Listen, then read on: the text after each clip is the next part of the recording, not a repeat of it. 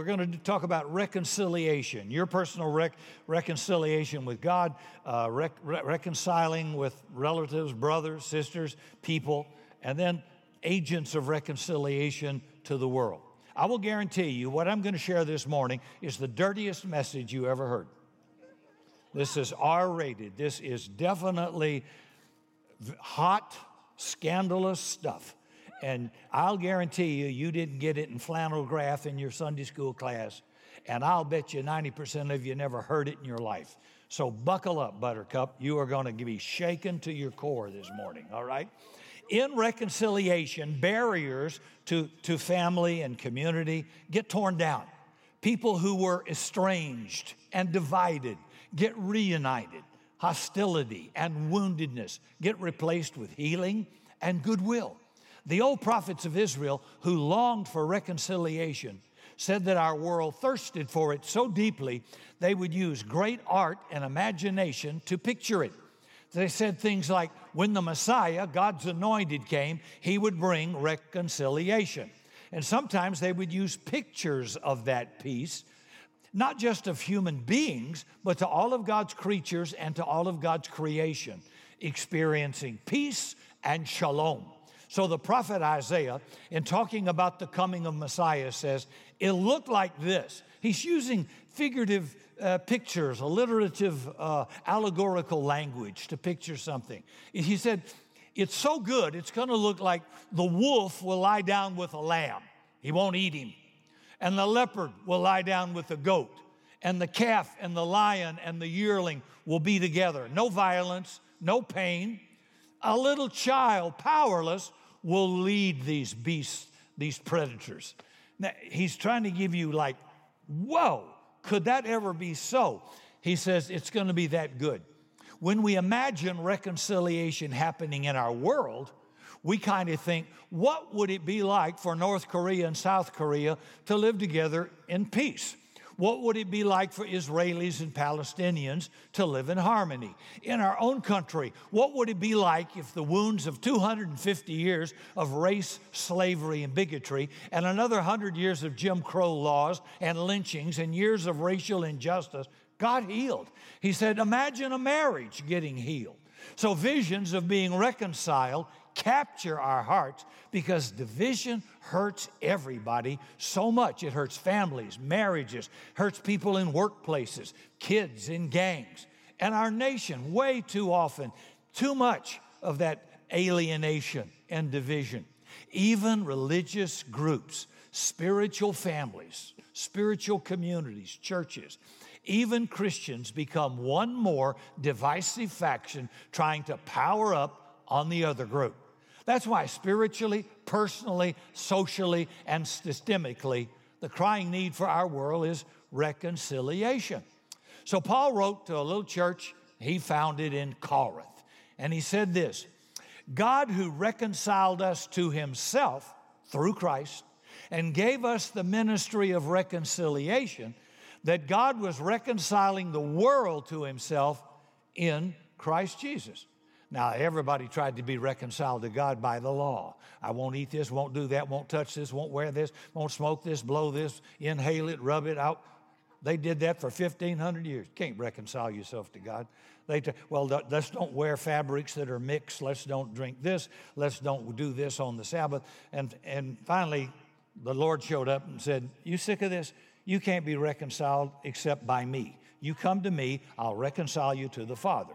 So this is what's kind of going on. So here in the Old Testament, it's a picture of grace. Imagine this kind of grace. Next couple of weeks, we'll talk about it. Reconciliation. Learn what it looks like, what it takes to be reconciled with God. And I'll invite some of you to do that today. See, next week, we'll learn it's Christmas, but afterwards, we'll learn how to be reconciled with other people. And the third week, how do I become an agent of reconciliation to the world? That unbelievable mission Paul had said had been given to the church to become agents of reconciliation. We become agents of division, We build churches around political parties, around race, around nationality, everything but what Jesus said. So we all grew up, didn't we, in one of those families where somebody, won't say who, had issues. Anybody got a family like that? Are your relatives? Here's a quick summary of the book of Genesis. Just the first book in the Bible. It's a lot about families, and the very first family comes along. So here we go. First family.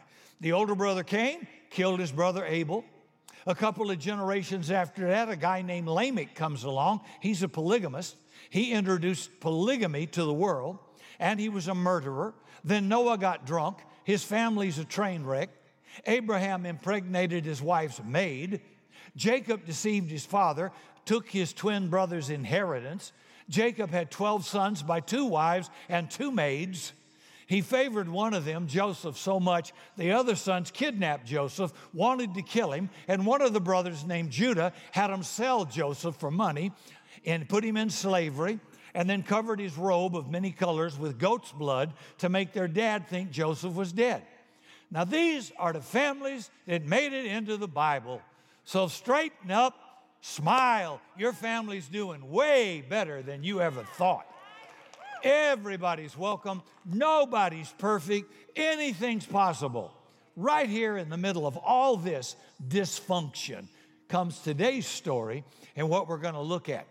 In Genesis chapter 38, this man named Judah leaves his brothers, goes down to a place called Adullam, and he marries a Canaanite girl. Now, put yourself back in that culture. To an ancient Hebrew reader, this would immediately mean trouble. In that day, you don't leave your brothers, so they would immediately understand this is a broken family and something bad's going on here, and the guy is marrying not a Hebrew girl, but a Canaanite, which meant if you were an Israelite, a descendant of Abraham, you were choosing idolatry and paganism and unfaithfulness. Whoa. So Judah's going down a bad road from the very first sentence. Cheer up, it gets worse. Judah and his wife, although we never learn her name, have 3 boys. You ready for this? Onan, and Shelah. The boys grow up. We're told Judah got a wife for his son Er. That was his firstborn. And her name was Tamar. But Judah's firstborn, was so wicked in the Lord's sight, God put him to death. You'll notice the writer wants to be sure we catch where is in the birth order. Twice he said, Judah's firstborn. Even in our day, firstborns are disproportionately the achievers, the leaders, presidents, CEOs, prime ministers, and all kinds of stuff like that. In the ancient world, the firstborn would be heir to everything dad had, and he'd get all the good stuff. He'd get a double portion. That's why he's named handsome smart strong This takes some real thinking on my part to do this, okay? We all want to live in the land of It's true, but it turns out he's even wickeder than everybody else. So he's killed and he's out of the story really fast. So in the ancient world, in Israel, but also other nations, if a woman's husband died, her father-in-law was obligated to have her marry his next oldest son. They obviously didn't have any kind of a national or social welfare system or a safety net for these people. So everybody would have recognized her father-in-law, Judah, is obligated to give one of his sons to her to raise up children because a woman had no rights and no security. His second son is Onan. Now remember, this is a polygamous culture. So presumably Onan would have had other wives, but if Onan had a kid by Tamar, then that kid would get the firstborn inheritance, which would mean a financial loss for Onan and his little brood by other wives. So Onan figured out a way to cheat Tamar and shame her in that culture with barrenness and get away with it. Now, this is in the Bible. Genesis chapter 38. It's in your Bible too. It's in the Catholic Bible too. Verse 8. Then Judah said to Onan, Sleep with your brother's wife and fulfill your duty to her as a brother-in-law to raise up children for your brother. But Onan knew that the child would not be his. So whenever he slept with his brother's wife, he spilled his semen on the ground to keep from providing offspring for his brother. And what he did was so wicked in the Lord's sight, the Lord put him to death. Now I got to pause here, and I want to meddle a little bit. We just read from God's word why he got killed. Religious groups say birth control is a sin because God killed Onan for spilling his seed on the ground. Other groups use that for masturbation. Now listen to Rick. He told me why he killed him. They practice birth control, nothing new and nothing sinful. And it doesn't say anything about masturbation. Where in God's name did you come up with that?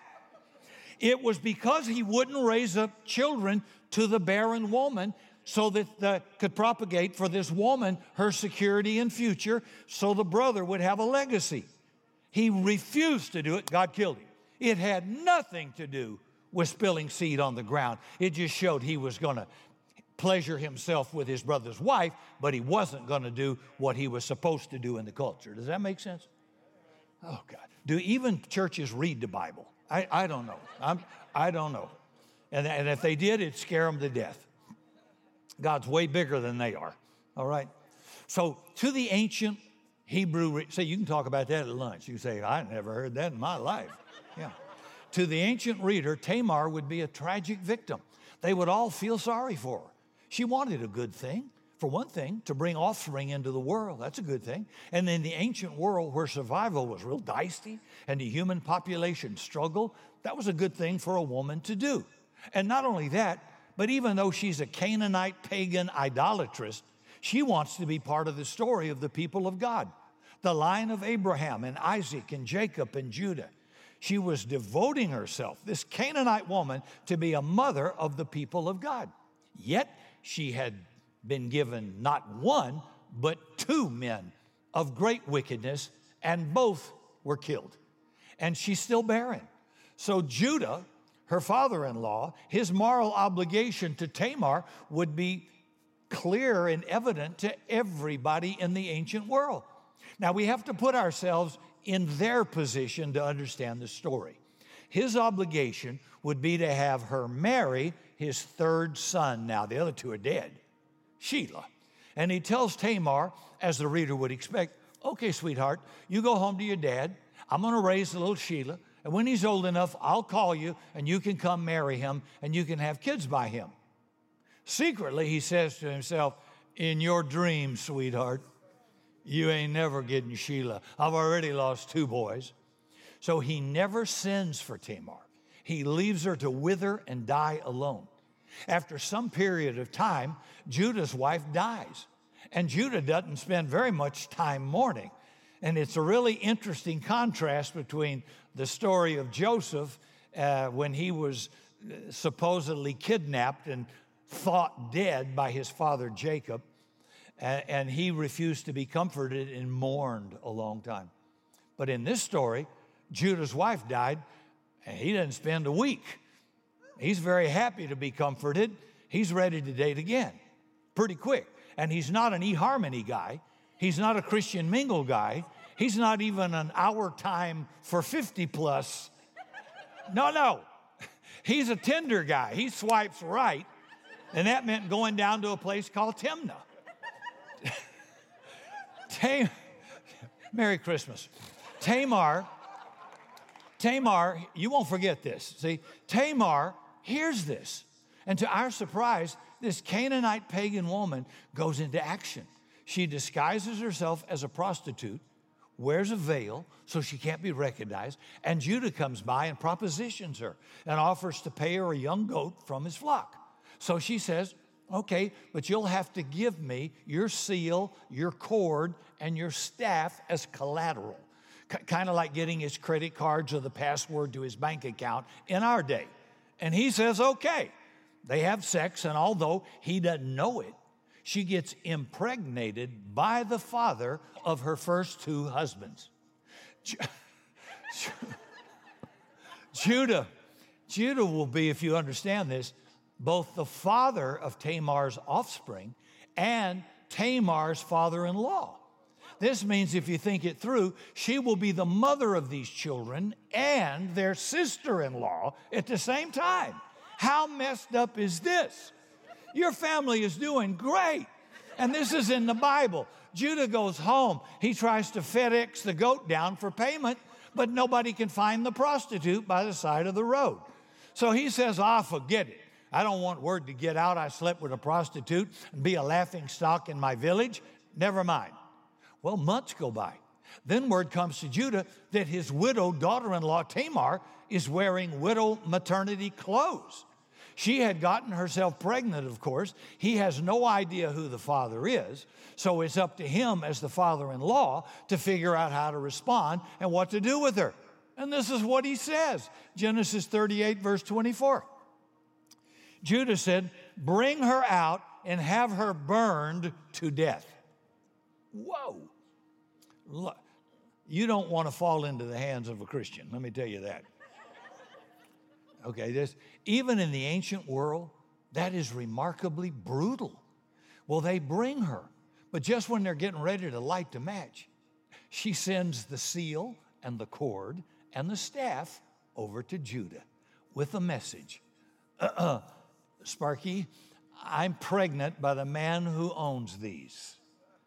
And then she said, see if you recognize whose seal and cord and staff these are. Ring any bells, Daddy? What a cool lady she's smart. This is an incredible story with layer upon layer. Now remember, Judah was the man who sold his brother Joseph into slavery. And he took Joseph's robe of many colors, that coat, he dipped it in goat blood, brought it to his father, Jacob, and said, see if you recognize whose robe this is. Now, precisely the same language is used to confront Judah that Judah used with his dad, Jacob. See if you recognize them. Whoa, what you sow often comes around. Once more, there's a story with misleading clothes, deception, and a goat used to cover things up, and precisely the same question. See if you recognize this. So recognize ends up being a big word in this story in your life and mine. Judah is in a single sentence now, forced to recognize his treachery, his sin, and not only to his daughter-in-law, but decades earlier with his own dad, Jacob, and lying about his brother Joseph. It says Judah recognized them. No kidding. And said, she is more righteous than I am. So God now begins to do a work in old Judah. And they call off the execution, and Tamar lives, and she gives birth to, in fact, 2 children, to twins. And there's another really interesting struggle with the firstborn, where the secondborn ends up being the one through whom the line of the children of Abraham will flow. Tamar, the rejected Canaanite girl, gets to be a mother of Israel. She gets to be part of God's great story and adventure after all. The moral of the story is, if you're a woman, girls, and your first husband dies from wickedness, and you marry his brother, and he refuses to impregnate you, and he dies, and your father-in-law won't let you marry the third son, just wait for your mother-in-law to die, pretend to be a prostitute, and have your father-in-law's kids, and it'll all work out in the end. Merry Christmas. Is this wild or what? See, what a weird story. How in the world did that get in the Bible? Conventionally, religious people get a little squeamish reading this story in public. I mean, couldn't Tamar have found a more wholesome way to deal with her problem? Maybe she could have sold Mary Kay or essential oils or learned how to do computer coding or something. Well, the Bible doesn't say. The ancient world was a hostile, brutal place, kind of like our world. And these are not moral virtue fables in the Bible. They're living in the real world where there is great evil, and the people are real and complex, and their actions are often ambiguous, and the reader, that's us, has to kind of puzzle things out and put them together. You have to read the Bible with all of your mind. So here's a woman, Tamar, and she's marginalized because of her gender. She's a woman in the Old Testament, and her ethnicity. She's a pagan, she's a Canaanite, and her status as a childless, now twice widowed Gentile woman. I mean, she's at the bottom of the barrel. She is a victim of sexual misconduct, and instead of being cowed into passive surrender, which most readers would expect, she shows remarkable courage, initiative, and determination and creativity. And in the end, she triumphs over an oppressor and an unjust system that is completely stacked against her. And she becomes part of God's incredible story. Now, the reason for this is that the major character in this story, the one you want to pay attention to, is God. And God cares about little Tamar. And God is intent on creating a redemptive, reconciling community. He wants a people to be with, and he wants all kinds of people who everybody think will be left out. He wants to reconcile people to himself and to one another. So he goes to work even on wicked old Judah. And Judah recognized these items, and he says, she is more righteous than I am. And that's the beginning of the first glimmer of humanity in this guy named Judah. Many years later, the brothers are with Joseph, including Judah, and they're together once more, although they don't recognize Joseph now in Egypt. But Joseph recognizes them. They don't recognize him. And in a very dramatic moment in that situation that actually changes the moral trajectory of the human race, Tamar gives birth to twins. And of course, we wonder, what happened to old Tamar? What happened to those twins? And oddly enough, the writer of Genesis doesn't tell us. She never appears after chapter 38 in the book of Genesis. However, hold on. Put your tray tables up, seatbelt. Okay, Tamar does show up again after about 1,000 years in the New Testament. The New Testament begins with these words, as in Matthew. This is the genealogy of Jesus, the Messiah, the son of David, the son of Abraham. Abraham was the father of Isaac, Isaac the father of Jacob, Jacob the father of Judah and his brothers, Judah the father of Perez and Zerah, whose mother was Tamar. Whoa, really? Matthew, you're going to bring that up? You're really going to throw it out there in public? I mean, you didn't mention any of the other mothers. You didn't say who Isaac's mom was or who Jacob's mom was. It's a very odd genealogy. See, genealogies were a big deal in the ancient world. Now, I know in our day, people read through the Bible and they see these long genealogies and they think, oh, God, that's dull and boring and I don't care. But in that day, genealogies were how people learned about their identity and their history and their culture. All of their stories were wrapped up in those names. They would memorize those genealogies, pass them down from one generation to another, because it meant we're somebody, we're a people, we have a tribe, we have a story, we have a history. They were like action movies, and people loved them. Hebrew genealogies, however, did not include women. But Matthew does. And not just a woman, but a woman who tricked her father-in-law into sleeping with her, something he was supposed to do anyway. And she's in the family tree of the Messiah. You got to be kidding me.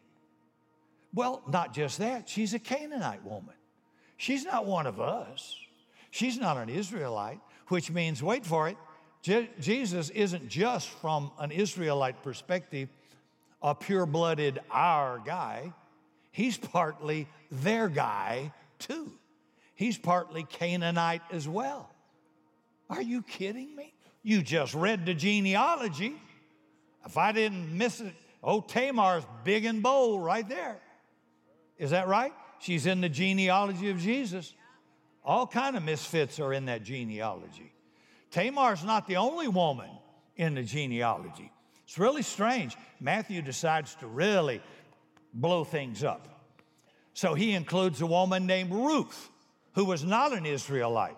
Not only was she a woman, she was a Moabite woman. They weren't allowed into the congregation of Israel. He includes a woman named Bathsheba. You might remember King David inflicted himself on her in an act of adultery.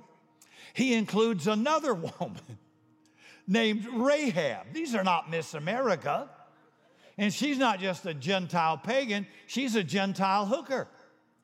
It's like Matthew just poured over the Old Testament saying, who are the most disreputable characters I could stick into God's story who will tick everybody off when they read it? And he does. Now, why would Matthew do that? Because the time has come with Jesus to proclaim the gospel. Everybody's welcome. Nobody's perfect. Anything's possible. That was unthinkable in the Old Testament. And yet we just read God was sneaking it in all the way back there. God was reconciling the world to himself in Christ, not counting people's sins against them. Dear God, not counting your sins against you or my sins against me. Do you want to know what God is like? Well, now comes Jesus in Matthew, and now we know. Outsiders aren't left outside anymore. Sinners and saints get all jumbled up, and grace starts flowing so heavily that Judah and Tamar are together again in Matthew, and their little children are the conduits through whom the love of God will flow, because God was in Jesus reconciling the world to himself. And there is a message in there for you and for our world. If God can reconcile Israelite and Canaanite, Judah and Tamar, Democrat and Republican, black and white and Asian and Hispanic, and sinners and prostitutes and patriarchs and oppressors with the oppressed, then who is it who lies beyond the reconciling power of this incredible Jesus? Answer, nobody. Nobody. Because it turns out Tamar, amen, Tamar's story is part of Jesus' story. And the most unlikely people end up coming into the family of God. That's what the human race has loved so deeply about Jesus for more than 2,000 years. You have a heavenly Father who loves you, who for some reason, God only knows, wants to be with you more than he wants anything else. He wants it so much that he sent his only son, Jesus, to be born in a manger, die on a cross. And if you're honest about it, kind of like Judah, there's some stuff in your relationship with your heavenly Father that needs to get fixed. There's some distance. There's some behavior you're not proud of. So I want to call everybody today to be reconciled with God. Do it for your heavenly Father who loves you so much. Whatever needs to be confessed, confess it. Whatever needs to be changed or repaired or repented of, don't wait. Just do it. That habit, that relationship, that attitude, make your heart right with God. This week in your busy, busy life and in your busy, busy world, take the time to read again carefully those first few chapters of Matthew and be amazed and astonished one more time at that tiny little life born in a manger that changed the world and upset all of history. What he did wasn't being done until he came. And as my rock and roll friends like to say, and he blew everything up. The guy walked on the stage at Trans-Siberian Orchestra and said, you guys ready to hang out a little more and let's blow some stuff up? And I thought, I love Jesus to blow stuff up. Particularly bad thinking, bad theology, bad views about a God who's inclusive.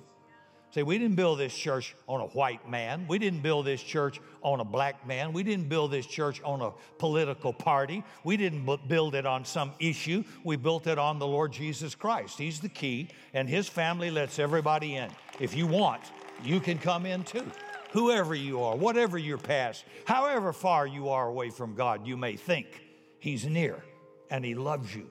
And these are put here in the Bible to encourage you. Everybody's welcome. God loves you. He can change the heart. He can change your whole circumstances. He can change the trajectory of your life. And He promises that when you accept Jesus, you get the blessings of Abraham, the blessing of promotion. He will lift your life. The blessing of possession. He wants you to have ownership. And the blessing of dominion over your enemies. Those are legal rights we have in Christ from Abraham. And He says, if you are in Christ, you are the seed of Abraham. He's obviously speaking spiritually. And I'm thinking, maybe we just live way too low below our legal benefits, and we have a legal right to live a lot higher. And you ought to feel included as well. Our world, it may be bigoted, racist, prejudiced. It'll always be that way. It's fallen. But the community of God's not supposed to be. We're supposed to have a view like Jesus. Everybody's welcome, nobody's perfect, and anything can happen. For more information on Summit Christian Center, visit summitsa.com.